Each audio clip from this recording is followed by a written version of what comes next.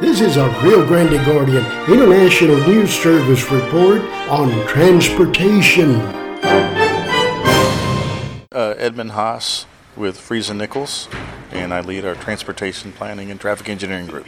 It's the construction of roads, right-of-way, and construction of new roads or road widenings. Okay, yes. A specific list that's on that CIP.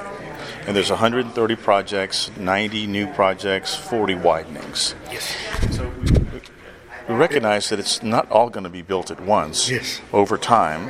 And so probably through phased improvements. But that's what the CRF fund is going to be used for, to implement those projects.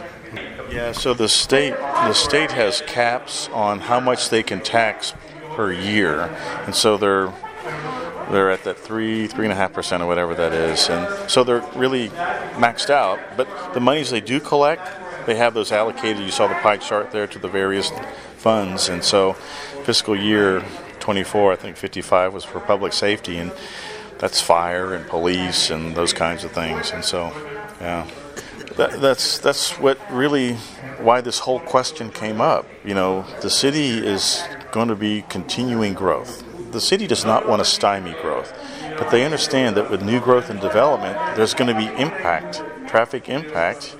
You see the congestion today, so now tack on new development coming in, they should pay a fair share of what the cost is for other infrastructure to help offset that, but more importantly, to create more system improvements that are on a system-wide basis.